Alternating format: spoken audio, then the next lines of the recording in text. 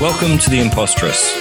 The Impostress is hosted by me, Michael Knox, and Graham Drew, two rather insecure frauds who'll be exploring the motivating and debilitating experiences we all have with imposter syndrome, with a sneaky suspicion that it might just be your superpower, if you let it.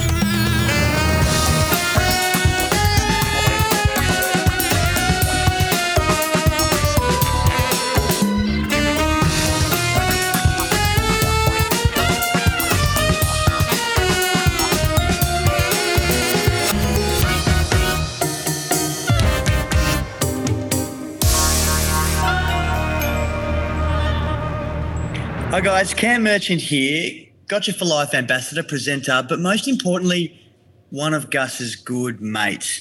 And I think when you see Gus in the street, wherever you might be, whether you know him or whether you don't, he's big, he's cuddly, he's got smiles from ear to ear, and his energy is magnetic. And most importantly, he's got heart the size of anything. A cuddle is always dawn with Big Gus, and you feel like you've known him forever. Not only that, I'm so privileged to be working with him and the whole entire team at Gotcha for Life as a presenter, talking about our vision for zero suicides and changing the stigma in mental fitness. I'm here today to present the great Gus Worland, my friend and yours, on The Impostress.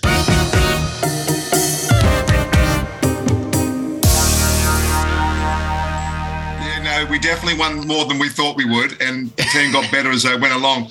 Mainly because of you, of course, brother. Of course. Thank you. He's been clinging to that victory. You can tell. It means a lot. As you may or may not know, Noxie and I have been running this podcast for a little while, and it's all based on imposter syndrome, especially within our kind of field of work, which is creative, which is a bit of a crossover with what you do. I wanted to crack into it about asking to you about how you got to where you are. Well, basically for me, I lived in Australia. I lived in Japan actually for a little bit because my dad was setting up Travelodge hotels around the world, and then came back to Australia and settled here, finished HSC, and then went and did my gap year. And I fell in love with a girl, but she didn't fall in love with me. 5 years later, I eventually wore her down, and she's now my wife for 30 years. And then over across in Europe, and then eventually came back once my life changed, and Hugh Jackman and I came up with that idea for an Aussie Goes Barmy, which I lived with the Barmy Army cricket supporters for Fox 8, and that show went really well. Then we did an Aussie Goes Bolly in India, then an Aussie Goes Calypso in the West Indies, and then I was promoting that show one day on Triple M, and Triple M went, I reckon this bloke could tell a story. I reckon he might be good for a new breakfast show that they were trying to think about planning. And 11 years later, I finished up there, and now I do the drive show. And in between that, I've been able to do the real work, which is obviously the Gotcha for Life stuff and the suicide prevention and that type of thing, which is obviously where my heart is now. That's an amazing story. And I love that it's basically two mates having a blag, which you then turned into getting paid for, which then turned into a career. I mean, isn't that the best thing ever? Well, it does help when that one person is someone like Hugh Jackman, I must admit. Helpful. We literally, it was 2005 Ashes series, which actually England, after losing the first test, ended up winning in one of the great series of all time. And even if people don't know cricket, they sort of maybe know that one, and the moment where Andrew Flintoff is tapping Brett Lee on the back because they'd lost by a run. It was just a wonderful series and great for cricket. Full houses everywhere in England. Yeah. And Jacko a year later was doing his show back in Australia called The Boy from Oz, and he was reading the Daily Telegraph, and on the back it said 1 year to go for redemption. And it was like the Australian cricket team were going to stay together. Warney, Hayden, Langer, all those blokes were going to stay together to get the earn back. And it just got Jacko thinking. And then he rang me and said, how's everything going? And I said, well, I wouldn't mind a change. I want to do something different by the time I'm 40. And I think I was 38 at that stage. And that's when he put the little seed in there. And after that, the rest, they say, is history. It must have been quite a decision to say, do I sell another 1,000 laptops or do I go on tour with the Aussie cricket team? I mean, it must have been taken ages to... Graham, an easy one for me. My wife had to be a bit more convincing, but she sort of, I think, worked out that I would be all right. If it didn't work out, I'd be able to go back and sell. So that was never going to be a problem, but she knew I needed to chase my dream. And I really haven't worked very hard since I was 38 because even though I've put a lot of work into it, I've never felt like it's work. Literally standing around doing a radio show or doing TV shows, it's just fun. And the work I do for Gotcha for Life, I'm so in love with the process and what we're trying to do. That doesn't feel like work either. So I'm very, very lucky. But you're right, you know, a little bit of luck at the start and then I banged through the door and kept going. Can I ask you about that, Gus? Because it's a really good point in what we want to talk about here on The Imposterous, and that's the idea of owning your success. And you have, and I'm not going to do a word count and go back later, mention the word lucky a number of times. And we like to explore the notion of people actually feeling like they deserve it or don't deserve the success they have. I guess the imposter syndrome part of that is exactly what you've just said, which is, no, I was lucky.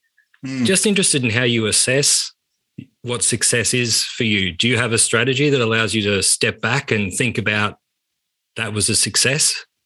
I don't really step back, Noxie, at all. I basically just keep moving forward. I've got good people around me that help me make good calls, and sometimes I make a shocker or I get over emotional and I don't do the right thing, but I've got people to bring me into line. So always looking forward is something I've always done. Wearing my heart on my sleeve is something else. So I don't mind being vulnerable, which is obviously the field that I'm in now. So that's where I always talking about men being more vulnerable and leading with vulnerability. But I remember the first time I got interviewed for like TV Week or something like that, or the TV Guide in the Herald. And someone said, well, you wouldn't have had this job if it wasn't for your mate.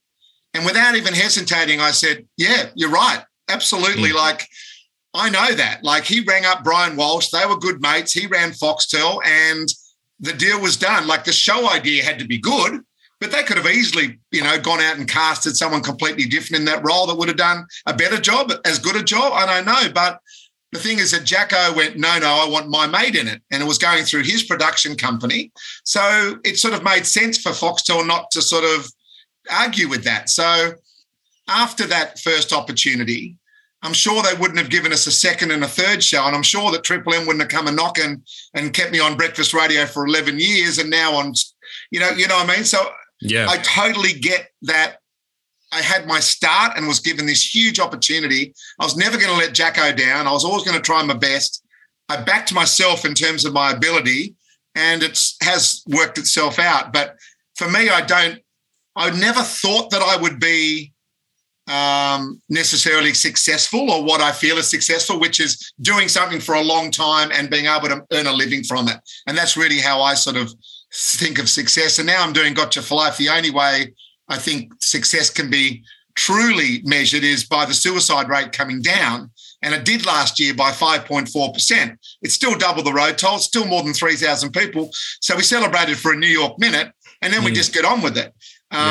So from my point of view, you know, there's a little bit of times there where I go, we'll never get another dollar. You know, we haven't got any federal funding yet. That'll never happen. If we don't get that, we'll never grow quick enough and this problem's never going to go away. So I have my moments where I'm really emotional and I doubt myself. But I think like most successful people, we do find a good night's sleep and getting up the next morning and getting on with it is the key. But I've had my moments. Don't worry, Noxie. I've had my moments where I've doubted myself and my wife's had to give me a good kick up the arse. I had a few days on the sofa, didn't get out of my tracky dacks, didn't wash, didn't shave, was getting Deliveroo every 4 hours. You know, like I've had those days too, but I've had good people around me, my village around me to kick my butt when I need it.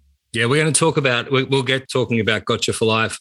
I want to ask you just something that you mentioned about the importance of mates and the idea that we might have a lot of friends, but how crucial it is to have that one mate that you can be 100% honest with. And a lot of our audience, we'd be talking about how they, I guess, behave and how behaviours in the workplace can help, and being surrounded by our peers and what that does. And any thoughts that you might have on how we could break down the barriers or even the importance of networking in this idea of confidence and mental fitness? Yeah, absolutely, Noxie. From my point of view, I do talk to people about in Australia, we talk about our mates all the time, but how many of those mates are true friends? Because I think a friend is a little bit deeper and stronger than a mate. So you might have, let's say, look, for instance, sometimes people have no friends or no mates, and that's obviously one issue. But if you do have a few mates you play footy with or mates you play cricket with or a sport with or people that you get along with, go and have a drink with or whatever it might be, you've got to turn a few of those into friends. And what I mean by that is that you've got to find someone in your life who has got you for life, someone that you can talk to warts and all about absolutely anything.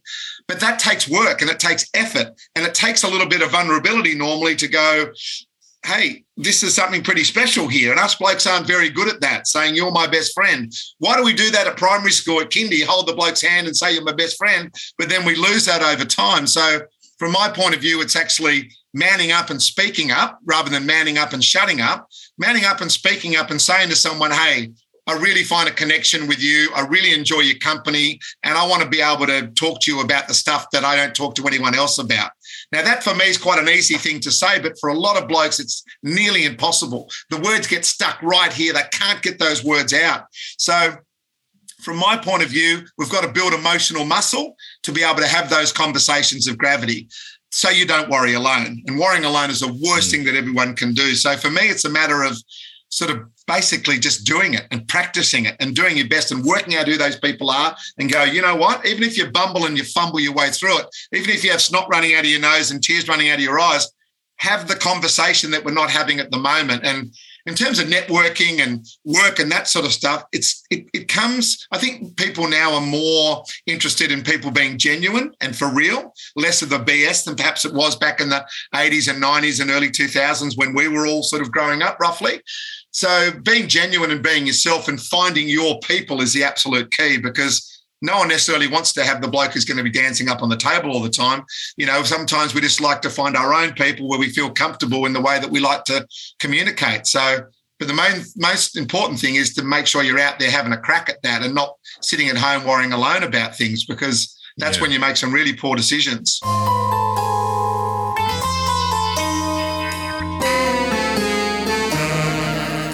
6:11, the Triple M Grill Team with Gus MG and Matty Johns. We're the Today Final. Popular radio host Gus Worland is living the dream. This is where I get to hang out, talk with mates, and they call it work. Beautiful. He's a doting family man. Not that one, not. He loves his mates. But in 2006, he lost one of them to suicide. The stuff I miss most about him is what he's missing out on now. His mate Angus was one of the 2,000 men who take their own lives in Australia every year. The number one way for an Aussie male aged between 15 and 44 to die is to kill themselves. Why don't people know about this? Suicide is not something people want to talk about. Boys and men right across the country are at enormous risk. I could instantly see the moment I opened my eyes that morning, I'd made the biggest mistake I'd ever made. How long have you been having these suicidal thoughts? I just didn't have in my head that they were going to be dealing with these life and death situations, and so many of them. And Gus wants to find out why. It is about masculinity. We teach boys and men to repress their emotion, to man up. Is the pressure to be an Aussie man fueling a suicide crisis? There's not much point telling someone else how down and out you are. You right, Gus? Because they'll be like, oh, he's a whinging bastard. And can it be stopped? Humans have emotion, and if you put a bottle on it, it's going to explode. This is Gus's campaign to save the lives of Australian men. Let's break the rules! This stuff feels like you're just taking the piss out of everything. I need some help here! Can Gus Worland change our minds about what it means to be an Aussie man? I've just got to try to find a way that we can talk as a nation, because this is a problem that's not going away. I love the leading with vulnerability point that you made before, but that is, as you say, so easy to say and so hard to do. And the workplace and your mate's place, they're two separate spaces. But something that we found is that the workplace can actually be a great place to find that friend, because often, you know, the comfort in strangers thing is really true. Because when you've built up your mates and you've had that history of not talking about it, all of a sudden talking about it is really bloody hard. Whereas just having someone where you've got a bit of a connection with and not all that history of not talking about it with, it can be easier, right? You can find that friend in a really unexpected place. Yeah. And what I find is really interesting is that vulnerability can be taught. You know, it's not something that you naturally are or you aren't. With that place, it's about building your emotional muscles. emotional muscle. So you got to go to the head gym. So I talk about mental fitness and physical fitness. Physical fitness, I can see behind you there, Graham, you've got your bikes there, you look super fit, you look like one of those guys, right? So I get it. So you've probably got that physical fitness down pat. It's a filter. Oh, okay. But what are the exercises for your mental fitness? Where's the gym to go there? Where's the personal trainer for that? And what are the exercises that you need to do? It's a much harder conversation. And I sit up in front of conferences and say, what's your mark out of 10 for your physical fitness? Don't say it out loud, but you've got the thought in your head straight away. It may not exactly be 100% right, but it is a number. Well, what's your number for your mental fitness? Much more difficult conversation to have. So what are the exercises? So it's about going into workshops. It's about educating yourself. It's about getting uncomfortable. It's like getting out of control. And us blokes do not like getting out of control. We like to feel as if we know what's going on and we've got all our shit together. So for us, it's learning a whole new way and unlearning something we've been told all our lives. So that's why it's not easy. And that's why people give up even when they give it a crack. They don't stick at it enough. It's like going to the gym for the first 2 weeks and going, you know what, that personal trainer, I never want to see him again. My body aches. I'm just going to let that gym membership come out every week or every month because I don't want to have to go back there and deal with it. That happens all the time. And that's what we need to do with our mental fitness is actually sit in some workshops, listen to your podcast, listen to my podcast, listen to all the other great people doing great work, read, look up stuff, get interested and find out what it takes to be emotionally fit and mentally fit and then go from there. I think we owe it to ourselves as leaders or as role models, as fathers or uncles or whatever it might be. We all have so many different roles. It's up to us to get a little bit uncomfortable and learn this stuff so we can then get ourselves round to the point where we don't have so many men in particular warring alone. We lose 7 blokes a day every day. We lose 2 women every single day. That's 9 Aussies that woke up this morning that won't wake up tomorrow morning. You add to the fact that every 28 seconds, we've been chatting for 19 minutes. Every 28 seconds, someone tries to take their life in Australia. So you can do the math. That's 20 people that have tried to take their life since we started chatting today. So we need to do something different. We need to start doing that something different right now or we'll never, ever change. Pretty sobering stats and it's pretty terrifying actually. And you started Gotcha for Life, which is, a phenomenal intent. And you must have seen that change probably more than most, right? Because finally the world is talking about it. But where should people start? If it is about, right, I want to try and find a friend in the workplace or I want to getting more mentally fit myself, I want to sort of start having those conversations. How do you start on that journey? Very difficult. Yeah. Not easy. So to have that sort of TV or radio moment where you're looking someone in the eye and you're telling them how you feel and stuff, really difficult. So what I say to people is use technology. Technology has not let us down over the last couple of years and it just gives you that little bit of a chance of being an icebreaker without you having to be in that absolute moment. Why would you take yourself straight to the grand final? Why would you take yourself straight to the FA Cup final? Start the ball rolling with a training session across the road against the wall with a ball by sending someone a text that you love or that you care about and just say to them how you feel. Like workplace might be a little bit more difficult. What I talk to people about is the village, the people around you that you love and adore and you cannot imagine living it out. Be the leader with emotion with them. Be mentally fit with them by sending them a text like, I love you, I miss you, see you soon, kiss, hug, kiss, hug. Wait for the responses you get back. Now, every time I do that in a conference, blokes ring each other up. What the fuck did you just send me? What's going on? Are you okay? The way to start is by just starting and using technology as a slightly better, easier icebreaker than it is to actually go and have that face-to-face conversation. But always easier to do it shoulder to shoulder, whether it's in a car or having a walk or something together. If you need to go and have a beer and sit down and watch a game of sport at the same time, however you want to do it, just do it. Just start. Because at the moment, got way too many people that aren't having the conversation. It's so nice to be thought of when out of the blue. It just gives you that buzz and that feeling. You go, wow. And then that starts a conversation, right? And it's like, what are you talking about? Blah, blah, blah. And there's normally blokes will come back with humour, a little bit of taking the piss and whatever, but it just starts the combo. And what I say to people is like, well, this bloke told me the stats today. Did you have any idea around the suicide rates? I don't want anyone that I love feeling that way. So can I talk to you about how it just starts the combo? And, at the end of the day, that's what we need to start to be doing. A lot of it is about combating loneliness, I think. Yeah. We work in the creative industry, and creativity and ideas themselves are a really lonely place, because so often it's just you staring at a bit of paper or the wall, and it's a lonely place inside your head. Having that skill of just breaking outside of that is super important. You know, your Gotcha for Life Foundation, is it a foundation charity? Yeah. Is all about, you know, connecting people. You know, it's about letting people, even though it may feel like it, is that you're never alone. And the text message is a great example to how to tangibly demonstrate that. Now, you've been in the news recently, haven't you? What did that add or take away from the conversation that you're trying to have? Good evening. It was supposed to be Manly's moment to show its support for minority groups. But tonight, the club is divided. 7 players will not take to the field this week, refusing to wear a rainbow-coloured jersey, as the Sea Eagles said sorry repeatedly for failing to consult the team, its coach and the NRL. I realised, and of course initially I'm sitting there going, oh, this is not good for us and da-da-da. And then I went, you know what?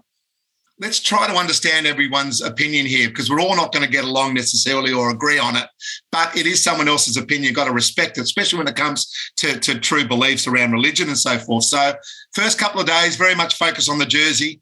After that, I got with Ian Roberts. I said to Ian, why don't we put some of the money that's guaranteed to come in from the fundraising and we'll put it into some of the communities that you believe and understand much better than me. So rather than me stand up and say, this is what we're going to do, why don't we bring you in at the end when the pot of money is full and say, right, what do you think we should do with it? Which is exactly what's happened.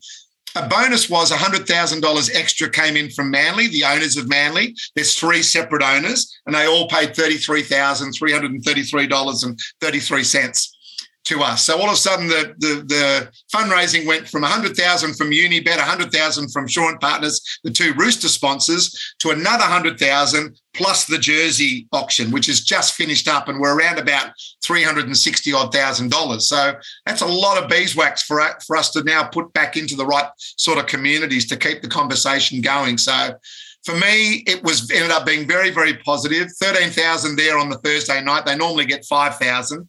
So many Pride jerseys, all sold out, rainbow flags, and it was such a lovely feeling within the ground as well. So it all ended up very, very well, and now it's up to us to go and put that money to good use.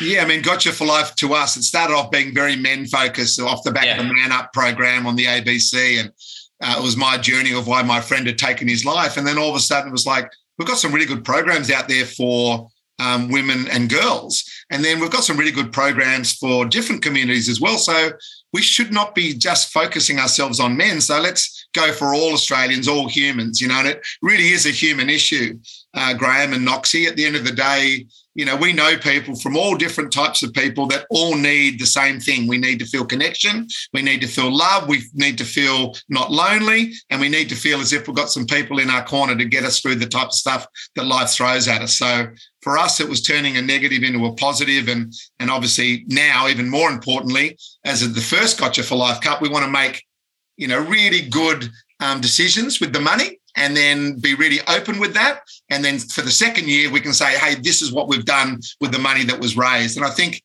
everyone at the moment needs that. There's too many charities out there where you feel like it's going into a big black hole. So you need to be really transparent. And we're really good at that here at Gotcha. We've done $11 million in 5 years, which is a lot, but we're not those $100 million, you know, Movember, nearly $1 billion, you know what I mean? So we can still keep a lid on our costs and actually put the money where it's meant to be going. So I just wanted to wrap this up, and, you know, thanks for your time. And I know you're on a tighter time schedule than we are, and we tend to drift. But I just wanted to ask you on our subject and for our listener, what is it that's keeping the No Talent Police from tapping you on the shoulder and saying, Gus, what would you know about this? Where's the confidence come from, mate? Michael, I think is that them now? Like, honestly, like, any minute now, like I do have that imposter syndrome, and I do get it every now and again from people. It used to really hurt me on social media. They'd call me all sorts of names, and I'd do all sorts of things with Hugh Jackman and all that stuff to get where I have. And I was told by Mark Geyer, MG, who I was on the radio with at the time, because he was on social media. Matty Johns, who I was on with, he had no social media. He said, mate, who cares? Like, he said, Gussie, shout out the window if they start giving you stick. you know who I am, but I don't know who you are. Like, he had super confidence, Matty Johns. Right. But MG said to me, like, he liked social media. He enjoyed the banter, he enjoyed the fun, and he enjoyed, the business side of it as well. And he said, Gussie, just be really quick with it. If you see something, then you just delete and block. That's it. Then you never have to deal with these people again. They'd never say it to your face. So just literally delete and block and just get over it, because otherwise it's going to tear you apart. I never found fame in a certain vertical until I was sort of 40. I noticed you didn't say winning State of Origin games, but let's move on. Well, those two blokes never won a State of Origin game. So no wonder he was so dirty on the bench. Yeah. So at the end of the day, I still feel it at times, but the confidence, I suppose, comes from sticking in the game for long enough and having, success in terms of, the money we're raising at Gotcha and saving lives, which I know we do, or the fact you just keep getting re-signed at a radio station means that there's some value there. And I suppose if you feel a bit of value, you feel a connection, then you're more likely to be a bit more confident and be able to deal with, the imposter syndrome, which, believe me, I know a lot of really successful people, much more successful than me, and we all have it. They all have it. They talk to me about it, and I sit there and go, what do you mean? Like, you've been top of your game for decades, but they're like, nah, we're human at the end of the day. We all sit down to go to the loo. We're all got stuff that we need to do, so let's all realise that that's a part of it. We need to have enough emotional muscle to get ourselves through that to keep moving. Yeah, that seeing value and finding connection, I think, is a message that's really come through in our conversation with you today, the imposterous Gus Worland. And maybe your podcast of Not an Overnight Success, maybe some of those guests are a curtain raiser to appearing on this podcast. Well, that was a really good thing about that particular podcast series was, it's really famous, talented people that all went through down the wrong rabbit hole at some point, or had a moment where they thought, this is not going to work out, but they had whatever it was, that emotional muscle, the fortitude to go, no way, I'm not stopping, I'm going to do it. And then they had the discipline to keep going even when they got the knock. So they all had imposter syndrome, absolutely every single one of them, and they still pinch themselves that they are where they are, or they got to where they got to. So I think it's a very human thing to have that feeling. It's just how you deal with it. It's that how many times you get knocked down, how many times, well, as long as you get up one more time, you're okay. So I think that might have something that has a little bit of, truth to it. If anyone's going to feel imposterous, it's standing next to Hugh Jackman. But I think, I love your attitude to that. It was earlier in the podcast where you just said, he gave you a start and go, yeah, isn't that great? And you just that completely diffused the whole thing. I think it's awesome. Well, I was happy that I came up with that answer, and I was happy I didn't think about it too much. But yeah, you know what, Graham? Sometimes when you've got a friend who is so famous and you've been literally a brother to them since the age of 5, like Pymble Public School at 5, we were together. I've always had the attitude, well, if he can be successful, so can I. So it's actually taken away that fear of it. He could have been the best lawyer, the best accountant, the best whatever. So whatever he decided to do, he was going to be successful. But the fact he's been so successful, it's made me think, well, I don't need to be that successful, but it shows that a mate who's like me can do it. Well, I can do it. It took away quite a few barriers, actually. No, it's a great lesson. Worked in my favour. Very, very proud of it. Sounds awful. I mean, I felt the same way when I first saw Noxie on stage in Mary Poppins. It was... Yeah, look.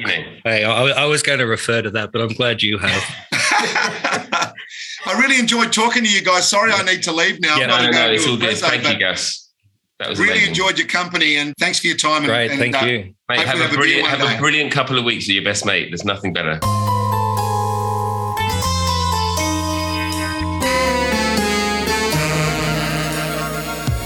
The Imposterous is produced by Andrew Stevenson at We Love Jam Studios, the best music and sound house in Australia.